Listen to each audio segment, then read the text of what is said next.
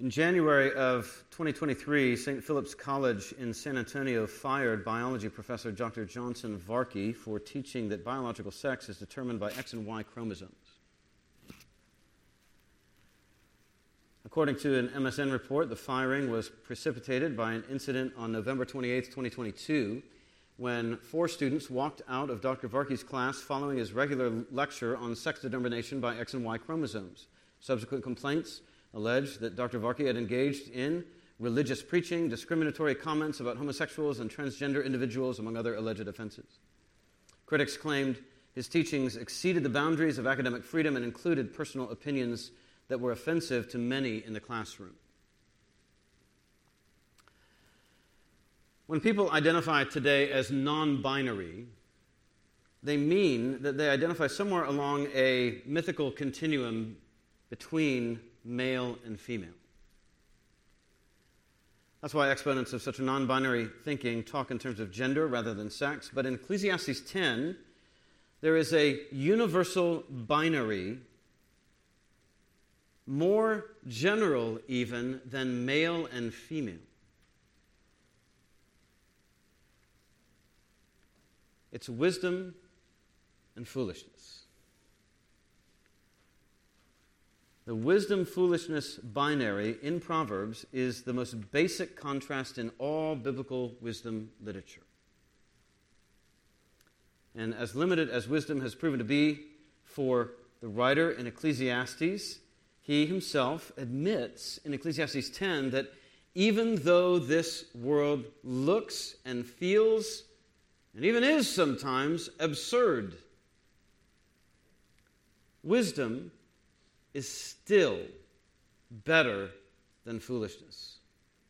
There's still a difference between wisdom and foolishness, and wisdom is still superior to foolishness. Even though foolishness overcomes wisdom all too often in this world, that doesn't mean it's foolish to be wise or that it is wise to be foolish. As senseless as the world seems sometimes, foolishness and wisdom do not merge into one another, they do not become one another, and they do not switch places with each other. In other words, the wisdom-foolish binary still holds, and it holds in 4 ways that prove wisdom superior to foolishness. So follow along with me in your own Bibles as I read out loud for us Ecclesiastes 10. Ecclesiastes 10. Dead flies make the perfumer's ointment give off a stench. So a little folly outweighs wisdom and honor. A wise man's heart inclines him to the right, but a fool's heart to the left. Even when the fool walks on the road, he lacks sense, and he says to everyone that he is a fool. If the anger of the ruler rises against you, do not leave your place, for calmness will lay great offenses to rest. There is an evil that I have seen under the sun, as it were an error proceeding from the ruler. Folly is set in many high places, and the rich sit in a low place. I have seen slaves on horses and princes walking on the ground like slaves. He who digs a pit will fall into it, and a serpent will bite him who breaks through a wall. He who quarries stones is hurt by them, and he who splits logs is endangered by them. If the iron is blunt and one does not sharpen the edge, he must use more strength, but wisdom helps one to succeed. If the serpent bites before it is charmed, there is no advantage to the charmer. The words of a wise man's mouth win him favor, but the lips of a fool consume him. The beginning of the words of his mouth is foolishness, and the end of his talk is evil madness. A fool multiplies words, though no man knows what is to be, and who can tell him what will be after him? The toil of a fool wearies him, for he does not know the way into the city. Woe to you, O land, when your king is a child, and your princes feast in the morning. Happy are you, O land, when your king is the son of nobility, and your princes feast at the proper time, for strength and not for drunkenness. Through sloth the roof sinks in, and through indolence the house leaks. Bread is made for laughter, and wine gladdens life, and money answers everything. Even in your thoughts, do not curse the king, for in your bedroom curse the rich, for a bird of the air will carry your voice, or some winged creature will tell the matter. So the wisdom-foolishness binary still holds, even in the midst of the world's senselessness and absurdity as we observe it in everyday life.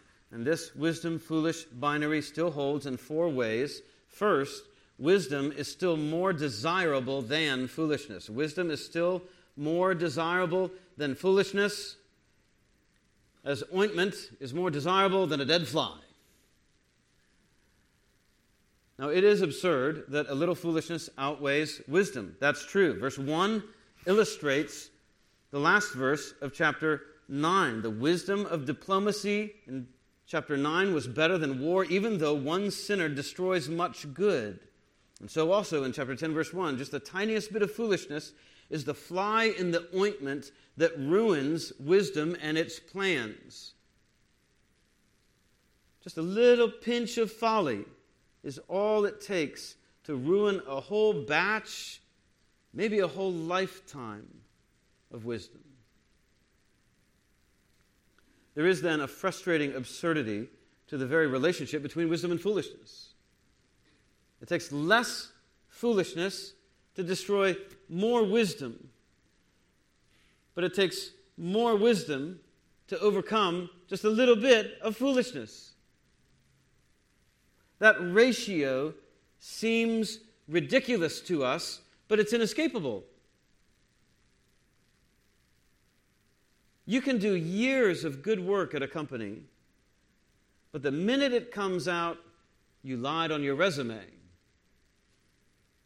or embezzled some money one time, or visited a prostitute, you're done.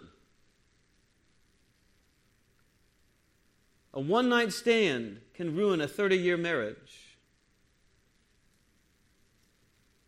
You may have planted a faithful church and pastored it faithfully for 35 years, but if your successor is a fool, he'll ruin it a year later. Still, that does not make it foolish to be wise or wise to be foolish. You don't look at this ridiculous foolishness to wisdom ratio and say, well, I guess it's wiser to be foolish since a little foolishness outweighs wisdom, and I want to be on the winning side, so I guess it's wiser to be foolish. No. He's not encouraging you to play word games like that. Nor do you say, well, I guess there's not much difference between being wise and being foolish at all. No. A wise heart goes right and a foolish one goes left. Wisdom and foolishness are still opposite cardinal directions. Wisdom and foolishness are as different as north and south, east and west. But notice, this is not just a contrast between wisdom and foolishness in the abstract. It's a contrast between two different kinds of human hearts.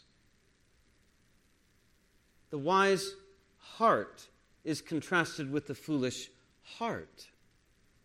They incline you towards totally different ways of living and thinking.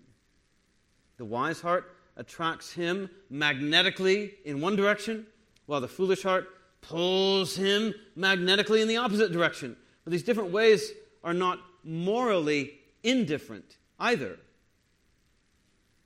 It's not just, well, she likes right and he likes left, and there's no right or wrong, it's just preference. No. Right and left do, in fact, have moral overtones here. It's like Jacob's name for Benjamin, which means son of my right hand. That's a compliment. Nobody named their kids son of my left hand, son of my right hand. Dominance, power, favor. It's like in Jonah 4, where God had compassion on the Ninevites because they didn't know their right hand from their left. Now think about that for a minute. The Ninevites weren't a bunch of morons. They didn't, which one's my right hand? That's not what they were saying. Nineveh was not full of dumb people. That's not the point. The point is they didn't know how to distinguish between good and evil, between right and wrong, between wisdom and foolishness, between truth and error. They didn't know which way would lead them right and which way would lead them left. That's the point. And it's the same here. Again, where will Jesus place the sheep at the final judgment? On his right hand. The goats go on his left. That binary is consistent throughout Scripture, and it's revealing that Ecclesiastes, which is a book full of exceptions to wisdom, is itself no exception to this very binary between wisdom and foolishness. It still exists. Wisdom still always leads you right, not left. If you are wise, then your heart will incline you to feel, think, decide, and act in the direction of the right moral, ethical, truthful way. If you are a foolish person, then your heart will incline you to think, feel, decide, and act in the direction of the wrong, immoral, unethical, untruthful way. They're magnetic. So even here, the preacher, Kohelet, is not undermining wisdom. He is using wisdom because he is still operating in that most basic binary of wisdom versus foolishness. One leads you right, the other leads you left, as if by different gravitational attractions. All the preacher's observations about the absurdities and exceptions of life are true, and this binary still stands. In fact, the binary remains constant and obvious in verse 3. The fool is foolish even when he's not doing anything more consequential than walking on the road. Even when the fool finds the beaten path instead of hacking his own way through life, he's still walking the path foolishly. His foolishness is constant even when he stumbles onto the path by accident or for the wrong reasons. And because his heart is full of foolishness, that's what his mouth speaks. Now, it's not that he says word for word, "Hey, I'm Paul and I'm a fool." He doesn't introduce himself like that. But that's because he doesn't have to. He articulates his foolishness to others by the foolishness of what he says, how he says it, who he says it to, why he says it, and even by his actions when he's not talking. His strong opinions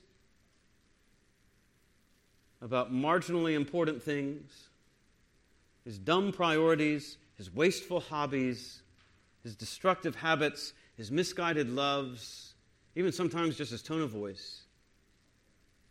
Everything he says and the way he says everything announces to everyone he's a fool. Without him ever wising up himself to what his talk says to others about what kind of person he is.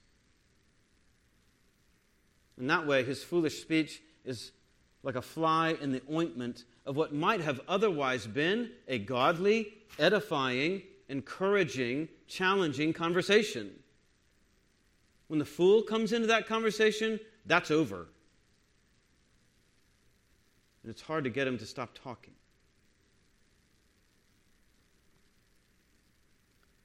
But it just can't help it. In Derek Kidner's words, he is too full of himself to refrain from airing his views to everyone he meets. I mean, you know the type. You might even have a person in mind right now. But if that's true, that only shows you the binary stands, doesn't it? You know a fool when you see him, when you hear him. You also know this binary by experience when the ruler gets mad at you.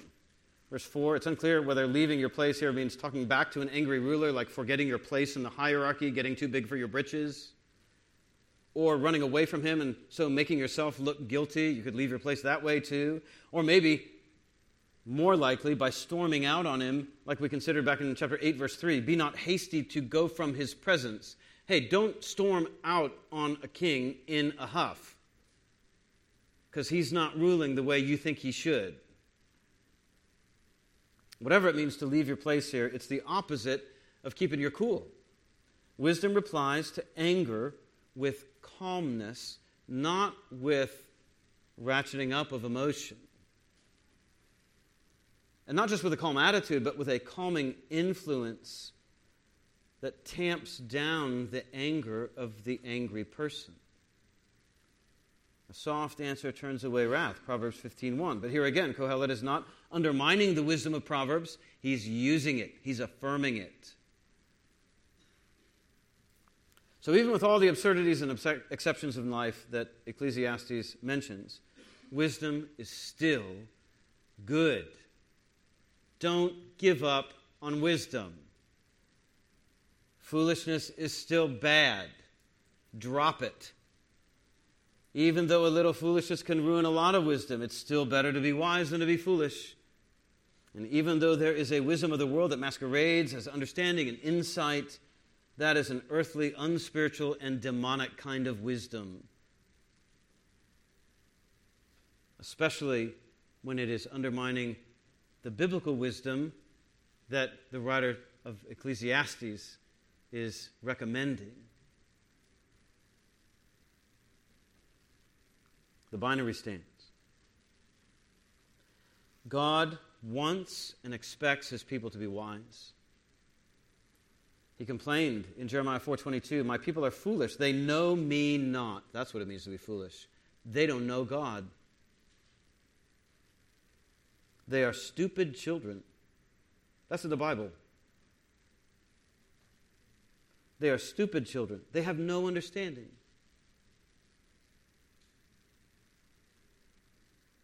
They are wise in doing evil, but how to do good, they know not. So even there, even the irony of being wise in order to do evil, even that irony testifies to the ongoing binary of wisdom over against foolishness.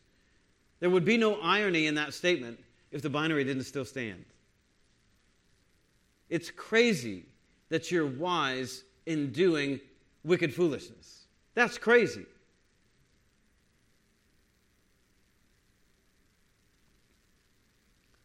And again, to be foolish is to not know God. Part of God's provision for his foolish people is to send them shepherds who will feed them on knowledge and understanding from God's word, Jeremiah 3:15. But the ultimate provision was Jesus. God's ultimate provision of wisdom for us is in Jesus. Because in him are found all the treasures of wisdom and knowledge, Colossians 2. And as we preach, as we feed you on knowledge and understanding, we preach Christ crucified for sinners, Christ the wisdom of God and the power of God. The gospel spreads the fragrance of the knowledge of Jesus everywhere. He is the ointment of wisdom. He is that good stuff that you want to breathe in and smell. He is salve for the foolish soul. His own heart always inclined him to the right. He was calm before his angry accusers.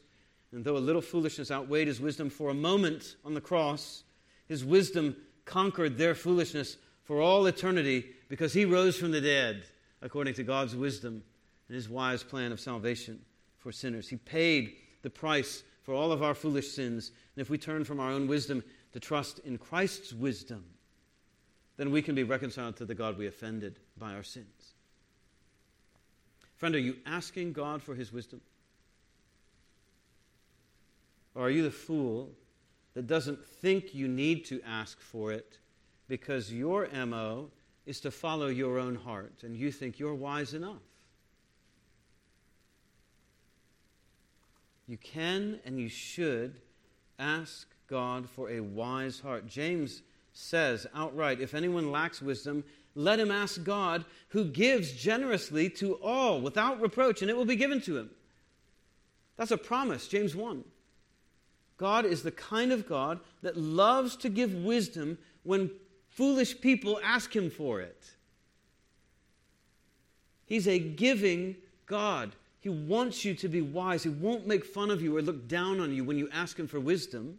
He knows you need wisdom. He knows he's the only one who can give it to you, and he wants to give it to you. So ask God for a wise and understanding heart. Second, wisdom is still more practical than foolishness. Wisdom is not just more desirable than foolishness. Wisdom is still more practical than foolishness in verses 5 through 11. Now, it is absurd that sometimes the fools make the rules. Verses 5 through 7, the error is that the ruler appoints the wrong, incompetent person to a government job.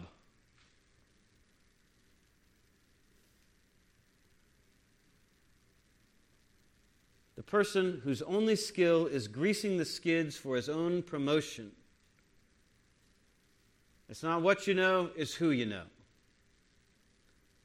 Meanwhile, the truly gifted leaders, the people who should be in positions of power, are sitting in obscurity and ineffectiveness, not able to do anything with all the giftedness that God has given them. Because the ruler made a mistake and hired the incompetent person instead of the competent person. That's not the way it's supposed to be, but that's how it is. That's life in the big city, and it doesn't stop there. He's seen slaves riding on horses while princes have to hoof it.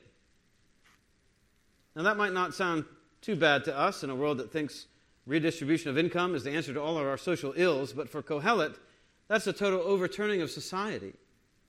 When we feel like this, we might say things like, well, goodness, the inmates are running the asylum. And we can relate to this. Horses are foreign imports in the Middle East. They were extremely expensive to deliver to Jerusalem, to Israel, to buy, to maintain. So usually they were saved for public military purposes. If you were a private citizen riding a horse, that would have been an opulent status symbol. Think limo, stretch Hummer, Lambo. That was what riding a horse was like if you were a private citizen. Now, for Kohelet, that's all fine and good if you earned it fair and square. But he's not so sure that the slave earned it fair and square.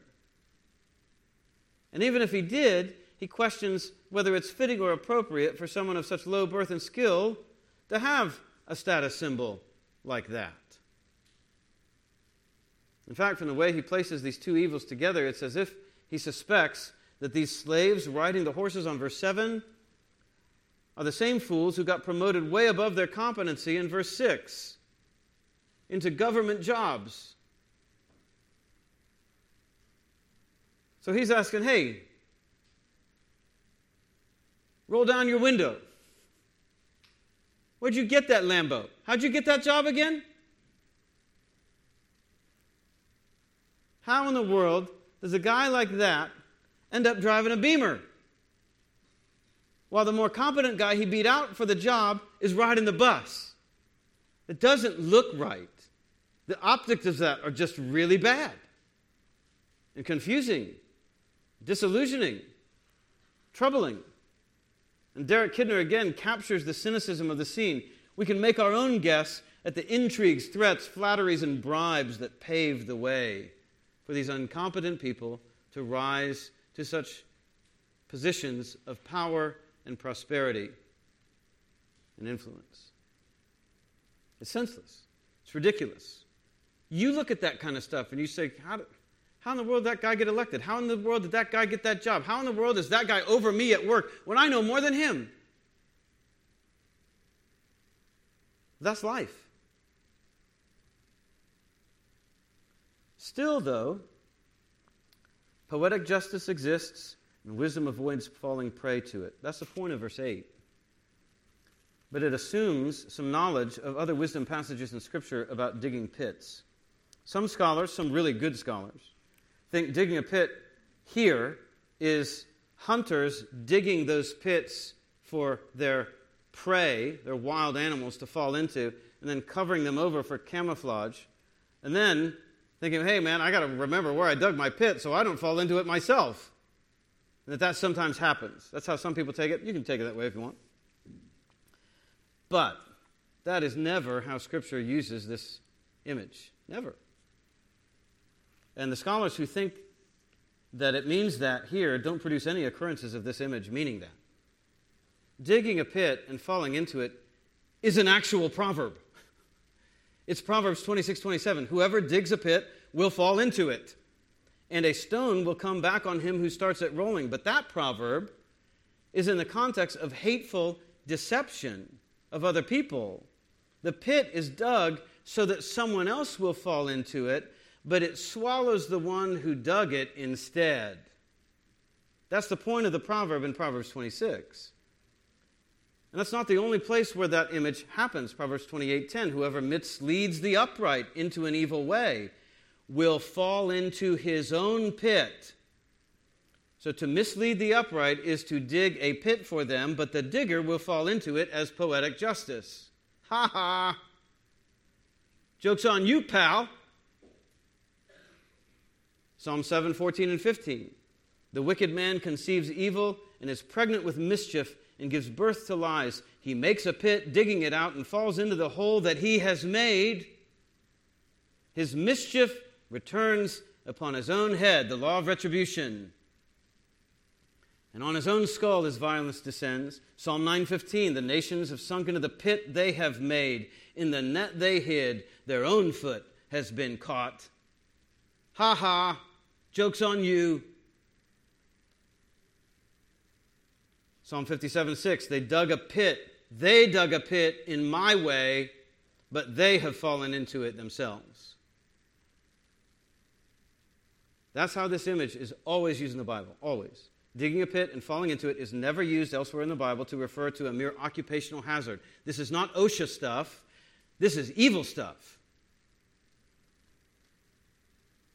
Now, the Hebrew word here for pit only occurs here in all the Old Testament, so there's no comps. But the Greek word that translates pit here is the same one that translates pit in all the verses I just cited. So the Greek translators of the Old Testament thought that this was the same kind of pit. This is a sinister pit. This is a sabotage pit, dug for others to get the best of them. And when the Greek word is used elsewhere in the Greek Old Testament, it's used in Ezekiel as the pit of the grave. So I don't think Ecclesiastes 10:8 is an instance of Murphy's Law or job safety. Not verse 8. It's Haman being hung on the gallows he intended for Mordecai. It's Daniel's accusers getting thrown into the lion's den instead of Daniel. Ecclesiastes 10:8 affirms then the reality of retribution, even in a ridiculous world where incompetent people end up with authority and money. And sometimes in a world where those incompetent people end up with those jobs precisely because they dug a ditch for somebody else to fall into so that they would get rid of their competition and get the job. But no matter how upside down this world becomes, sabotaging others will still be self-destructive. So, wisdom will not set such traps for other people and will avoid suffering the fate that foolishness plans for others, no matter how upsetting it is to see incompetent people getting high-paying jobs by setting traps for others. Similarly, digging through a wall is probably an image of ancient breaking and entering. This world may be crazy. The crime is not going to pay. Not forever. You break and enter, you get shot by the homeowner. Or it may be a more public meaning than that, like breaking down an ancient stone fence placed by your ancestors as a boundary, only to get bitten by a snake in doing so. Because snakes hid in the crevices of stone walls like that. In Amos 5:19, escaping a bear only to lean on a wall and being bitten by a snake, that's a sign of God's inescapable judgment. Yeah, you escaped the bear, and then you were running for a while, you stopped to catch your breath, you lean on the stone wall, and pop! You get bit by a snake. You cannot escape God's retribution. So verse 8 is not merely occupational, it's judicial. Even though this world is upside down in many ways, you will pay for something you shouldn't be doing anyway. Wisdom will avoid doing such things. In other words, the binary between wisdom and foolishness still stands, even though fools sometimes get great government jobs by setting traps for their competition. But even when you're trying to make an honest living, mining rocks or cutting logs, you can just as easily get hurt there, even though you're doing nothing wrong, like the people in verse 8. Verse 8 shows you things you should not be doing anyway, that wisdom tells you you shouldn't be doing anyway. Then verses 9 and 10 shows you things you have to do anyway. Wisdom tells you not to do the things in verse 8. Wisdom tells you how to do the things in verses 9 and 10. So by all means, don't sabotage people just to get a high-paying government job, even though it's worked for other people. But even if you make an honest man out of yourself, you still run the risk of accident. So what do? You apply wisdom to work safe and smart, not just hard. You take precautions at the quarry. You take care when you're splitting logs. You sharpen the axe so you don't have to swing so hard and risk breaking it or your own arm. Wisdom cannot take all the risks out of life. Even so, wisdom does take precautions. It prepares. It helps you succeed. Wisdom can help you avoid the brokenness and risks of life. Wisdom helps you know what you're doing before you start doing it.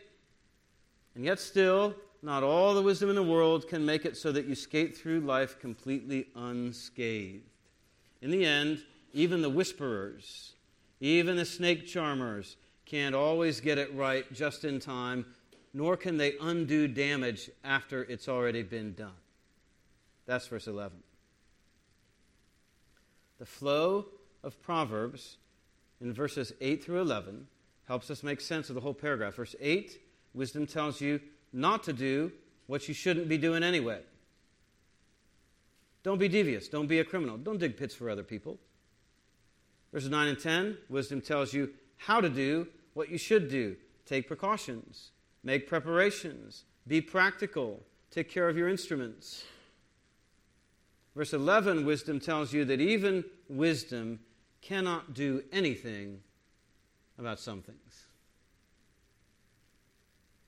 Sometimes the serpent bites before it's charmed. And if that happens, then even the charmer himself can't do anything about that.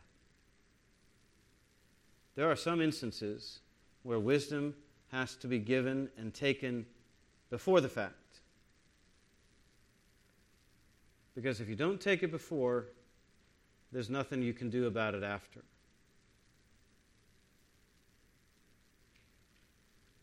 In other words, sometimes the opportunity to be wise may have already passed. And that makes you think, I better be on the lookout for the opportunities to be wise that I still have, so they don't pass me by. So wisdom can work. Wisdom often does work. Wisdom is practical for life. Wisdom is far more practical than foolishness. It can keep you out of trouble in verse 8. It can keep you out of the hospital in verses 9 and 10. But sometimes wisdom does not work, like when the serpent cannot be charmed before it bites. And in that case, wisdom has missed its opportunity, and even the modern charmers cannot do anything to fix it. And who are they? Well, people we view as charmers today are people like psychologists, or therapists, or counselors, or pharmacists, or doctors, lawyers, professors, academics, social justice warriors, and yes, in some small, obscure circles, even pastors. Other people look to these people as experts, problem solvers. Charm the snake. Fix it, will you? make sure he doesn't bite me. And if he does, make sure I'm okay. Modern wise men, charmers of all different kinds of snakes in life. Yet even they are sometimes stumped by difficulties, even in their own area of expertise. And if that happens to you, Ecclesiastes told you it might. It doesn't ruin the biblical worldview. The Bible told you beforehand, this is how a fallen world is sometimes. You can't let it make you want to give up.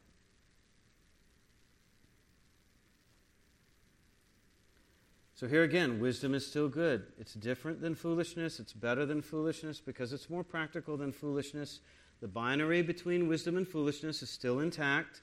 Wisdom still helps you avoid a lot of bad things in life. It helps you to avoid unethical practices, accidental injuries, and it can help you even succeed.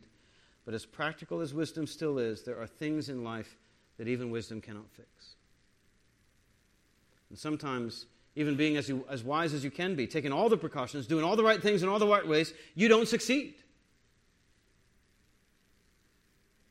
Tragedy strikes. Precautions fail. The serpent bites. And parents, you know this all too well. Or you will. You can do all the right things for your children. You can train them up in the way that they should go, and yet because Proverbs are not promises, they might not go the way you trained them in.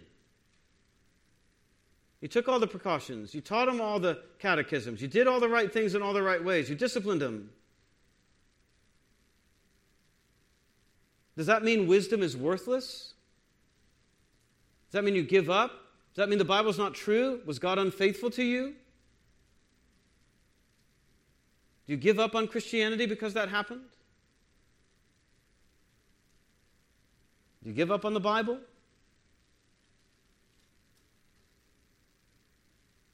Not at all. Professionals, tradesmen, you know this too. Accidents happen, even when it's nobody's fault. But what do we do with those experiences? We don't throw wisdom out the window. We keep seeking it, we keep applying it, precisely because wisdom is more practical than foolishness, even though the serpents will sometimes bite before it can be charmed. Even though foolishness sometimes undermines wisdom, wisdom is still more practical. And you can't give up on it. Third, wisdom is still more respectable than foolishness. Verses 12 to 15. Wise words can, and often do, still win favor with people. As Kohelet continues gathering, sharing his observations on life, he notices that the words of a wise man still do generally win favor from others, while fools open their mouths only to eat themselves alive, socially, spiritually, professionally. Those are the results, different as they are, of wise and foolish talk. All you got to do is look at how people respond to wise and foolish people when they talk, or look at how you respond to wise and foolish people when they talk. You know a fool when you're listening to him. You see him coming, you avoid him like a plague. You respect the wise, you're embarrassed for the foolish. But the foolish are often so full of themselves, they have no idea how they come off. And the more a fool speaks, the worse he sounds. He starts with foolishness, but by the time he's done, he's progressed all the way to immoral and even irrational talk. Foolishness leading to immorality and irrationality. And even then it appears the fool just keep talking. Often about what he thinks is going to happen in the future, even though nobody can know that. Fool thinks he's wise enough to tell everybody what he thinks, even though he himself can have no idea. And when he works in verse 15, it's exhausting. When he does his job, it's exhausting. To him, it's exhausting to watch him work. Because he doesn't know which end is up. He doesn't even have the sense to get in out of the rain. That's the idea of he doesn't even know the way to the city. The kind of person that Kohelet is talking about is clueless about common knowledge and hopelessly ineffective at work. To not know the way to the city, that might be literal. like local knowledge, like to literally not know the way to the city. Like, okay, either you're new in town, or if you lived here for 20 years and you don't know where it is, city, then I don't know what to tell you, dude. But it's probably more like a figure of speech for not knowing how to live and work and be effective. This is probably like an idiom that we don't understand because we're modern and they're ancient. So it might be more like saying, he doesn't know how to pass go and to collect $200. Now, if you've never played Monopoly, you don't know what that means either. Most of us have played Monopoly or suffered through it. This guy can never cross the finish line. He doesn't know how to round third and make it a home plate. It's not just that the fool is directionally challenged. The fool is contemptibly, culpably horrible at living his own life. And when you put it like that, we all know the difference between a wise and foolish person. Now, we're afraid to say that out loud because it's not popular to recognize fools for what they are today. We're almost afraid to recognize it even privately because we're afraid to think of people as foolish. But if we're honest with ourselves and with what we see in others, it's crystal clear. Now, it's true, you shouldn't go around calling other people fools. Jesus says as much. You should be gracious. You should use the judgment of charity. You shouldn't gossip. You shouldn't slander people. But Jesus also says, judge with a righteous judgment. You still have to judge. You still have to make judgments about people and their character. Whether you're going to trust them or not. Whether you're going to listen to them or not. And usually it's pretty clear. In other words, the binary holds. You can tell the difference between a foolish person and a wise person. Now, does the race always go to the swift, or the battle to the strong? Chapter 9? No, not always. It doesn't.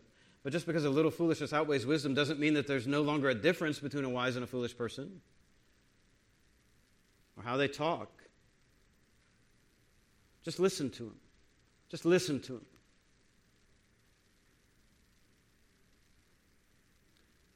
In an extreme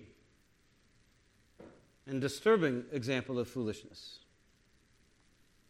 leading to wicked madness. The 2021 San Francisco's Gay Men's Chorus wrote and performed a song aimed at Christians. You think we're sinful, you fight against our rights. You say we all lead lives you can't respect, but you're just frightened. You think that we'll corrupt your kids if our agenda goes unchecked? Funny, just this once, you're correct. We'll convert your children. Happens bit by bit, quietly and subtly, you'll barely notice it. You can keep them from disco, warn them about San Francisco, we don't care. We'll convert your children. We'll make them tolerant and fair. The gay agenda is coming home. The gay agenda is here. Go and see San Francisco. Go and turn up that disco. You'll forget you were ever upset. We'll convert your children and make an ally of you yet.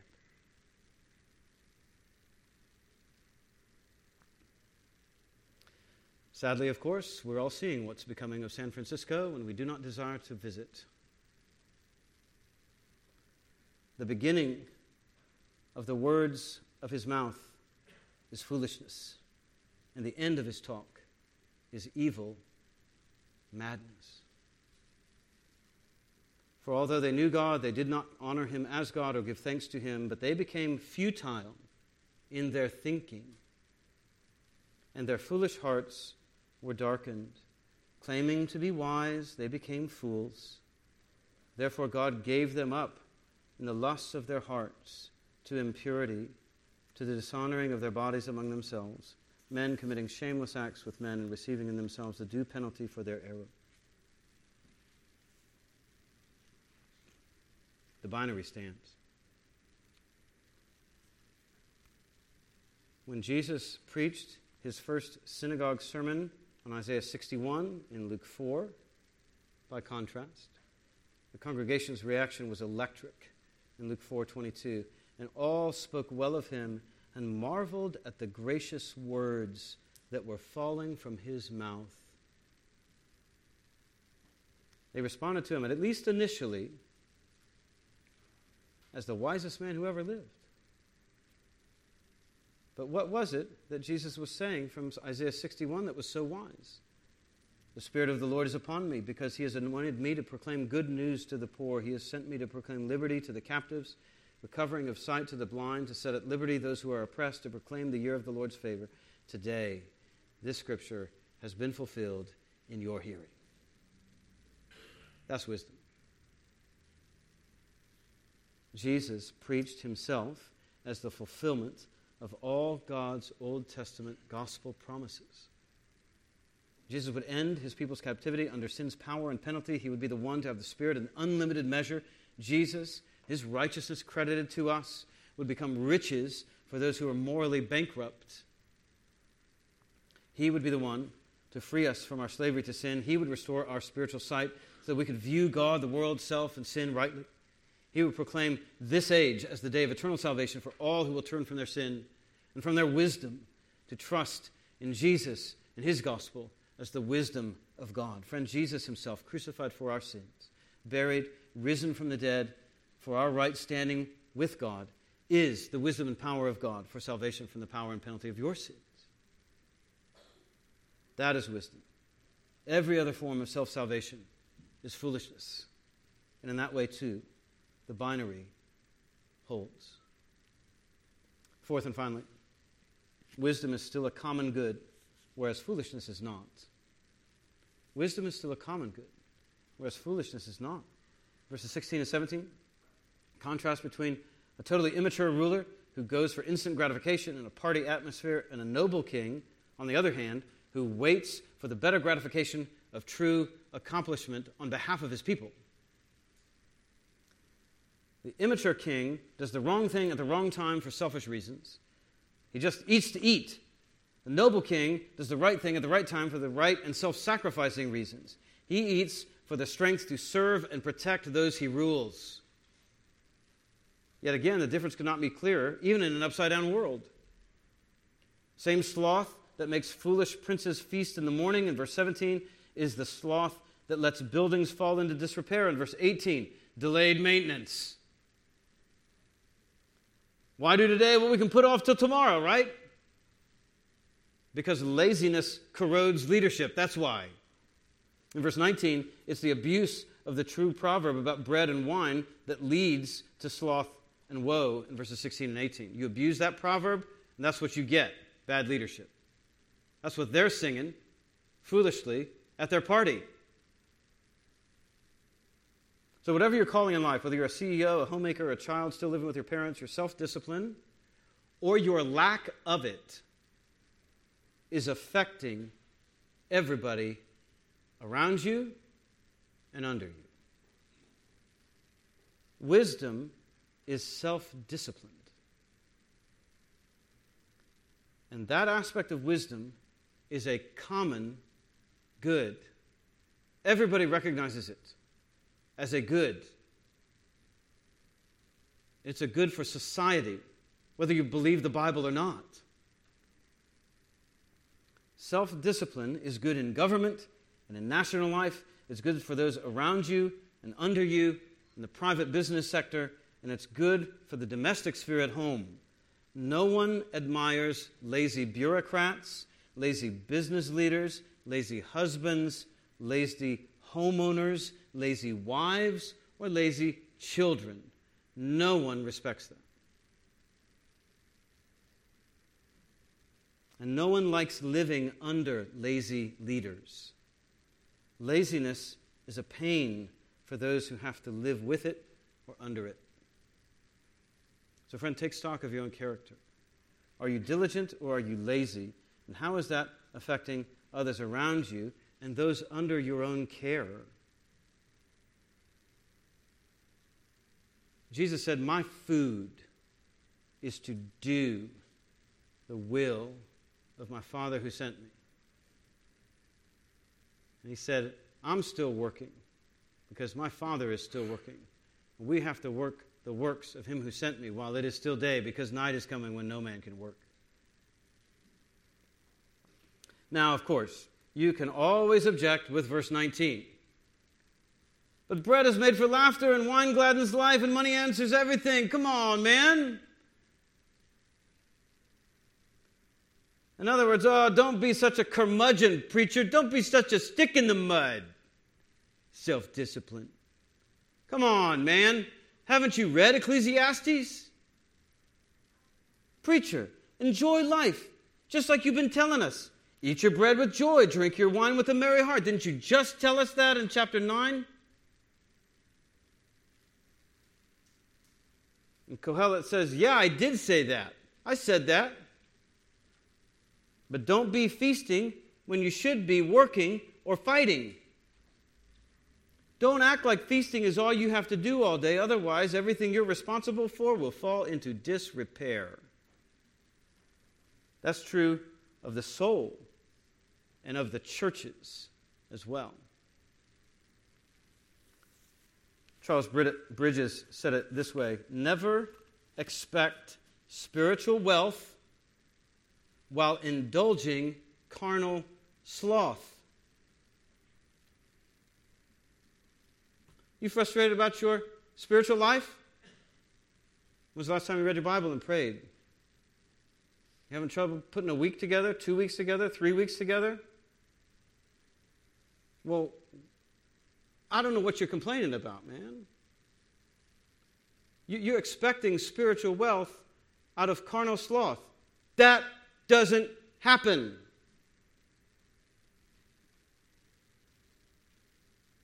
You can't come here and just expect to learn it through osmosis. I'm just going to come here and let it wash over me, and I'm just going to expect something to happen good, even though I'm not totally unprepared to hear this sermon. I haven't read the passage beforehand, and I'm not going to read it again this week.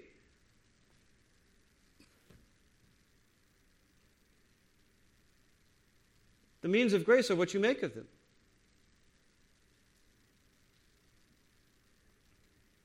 It is an awakening thought, Charles Bridges goes on to say, that the living principle of Christian diligence may be paralyzed even in the midst of much outward exercise. That external energy and inward sloth may be found in the same person at one and the same time. You can come to church Sunday morning, Sunday night, Wednesday night. You can take meals to everybody in the church who gets sick and not be a whit more mature spiritually than you were when you started, because you're not praying. It's not sinking down into your heart. You're not doing anything with it. Oh, he says, whatever insensibility or feebleness may belong to prayer, let it never be given up. Still pray on. Pray on.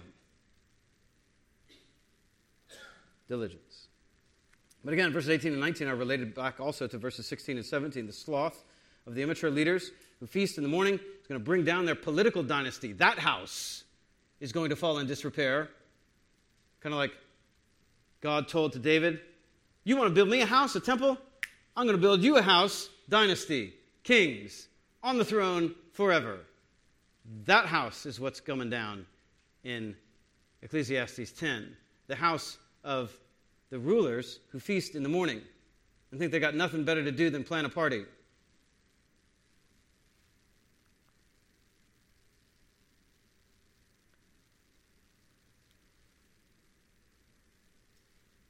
In all these ways, wisdom is still better than foolishness. The diligence of wisdom is still a commonly recognized common good. No matter how inexplicable life gets, you still know the verses 16 to 18 are true. It's better to have self-disciplined leaders than selfish and lazy leaders in government, at work, and at home. And sooner or later, lethargic leadership weighs down both the leaders and the led. So when he quotes the well-known proverb in verse 19, he's criticizing the political leaders for the way they misuse this proverb to excuse their sloth and partying. Verse 19 is still true in and of itself, but in context, verse 19 is a critique of those who abuse it in order to excuse their own irresponsibility. All this laziness is being indulged in verses 16 and 18, and they're using verse 19 as if it were a doxology to indolence. Praise laziness! Bread is made for laughter. Life verse.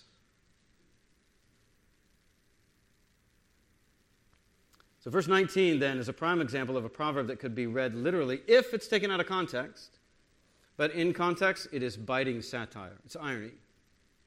It'd be good if English translations would put it in quotation marks, or the literal NAS would add the words, yeah, right, in italics, like they sometimes do, to indicate that in context this is meant as irony and satire, not a life verse or a beer bong song.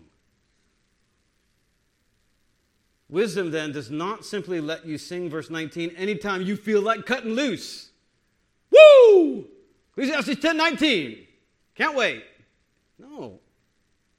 We all realize this instinctively. You cannot use verse 19 or any of the other encouragements to eat your food with joy as an excuse for hedonism as a lifestyle. Hedonism is still foolishness. Self-discipline is still an expression of wisdom, and the obviousness of that very fact to your own heart is the evidence that wisdom is still a common good, and foolishness is not a common good. In other words, the binary still holds.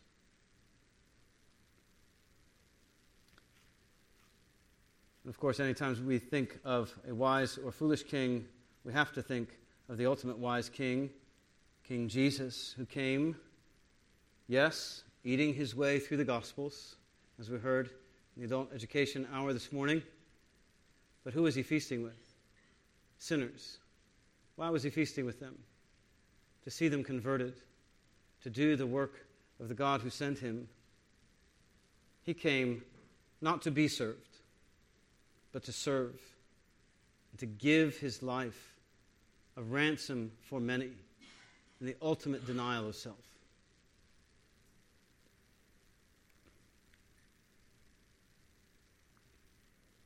Even so, when you see bad leaders like the ones in verse 16 doing the wrong things at the wrong times for the wrong reasons, you better be careful how you think, how you feel, how you talk.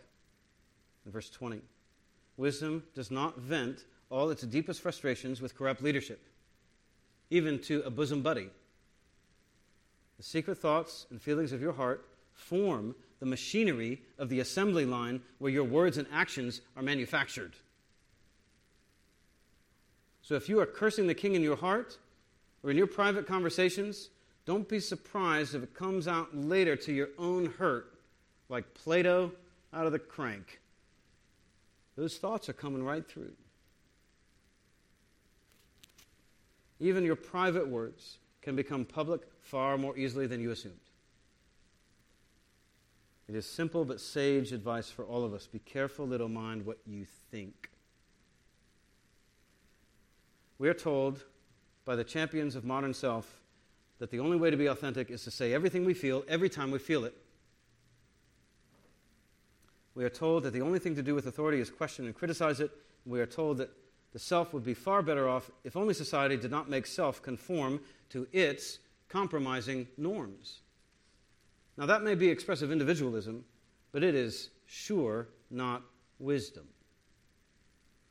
Wisdom often instructs you, discipline your thoughts, bite your tongue, suppress your opinions, stop thinking you ought to say everything you think, even when you do have a point, even when you're right about the leader that you're criticizing, because the proverb is still true that it is the fool who gives full vent to his anger, not the wise. Amid all the absurdity and senselessness of human experience in this world, wisdom is still more desirable than foolishness, more practical than foolishness, more respectable than foolishness, and better for society than foolishness. All of which is evidence that this ultimate binary still holds. Wisdom is still wisdom. Foolishness is still just that. And you know it, don't you? Let's pray together.